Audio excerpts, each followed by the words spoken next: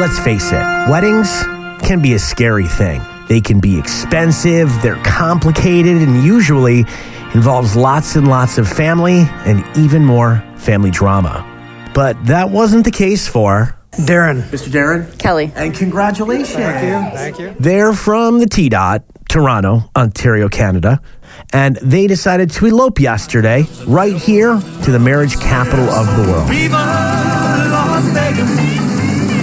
So Darren and Kelly booked what they thought would be a quick ceremony at the legendary Little White Chapel on fabulous Las Vegas Boulevard, officiated, of course, by the king of rock and roll, Elvis Presley. Hey, thank you very much. How you doing? But right before the Canucks said, I do... Well, we got an email after we booked with the chapel, and they asked us if we wanted to be involved in the promo. Now, the promo was to get your wedding paid for in full, complete with photographers, video crew, flowers, the whole deal. But there was a catch. A lot has happened since my big fat Greek wedding. Focus Features, the studio behind My Big Fat Greek Wedding, were promoting the release of My Big Fat Greek Wedding 3, and they had bought out the legendary Little White venue and Greekified it.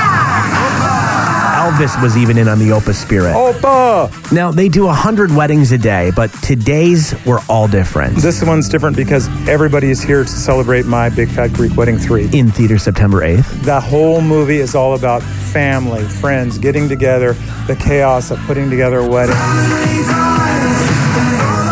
Just as the bride and groom were about to pull out their rings, Elvis pulled out some magic liquid. The magic liquid is Windex right here. Now, if you've never seen My Big Fat Greek Wedding, Windex is Gus, who's one of the main characters' favorite cure-alls for any health ailment. Put some Windex. Gus, please. So a free wedding.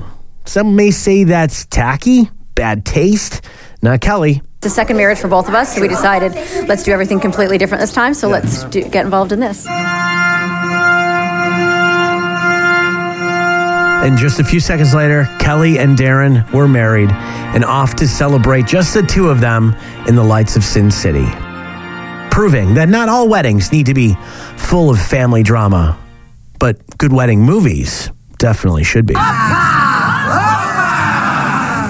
Thanks to Darren and Kelly, the Little White Wedding Chapel, and of course, the king of rock and roll, Elvis Presley. For Public Radio, KUNV, I'm Jason Beatty.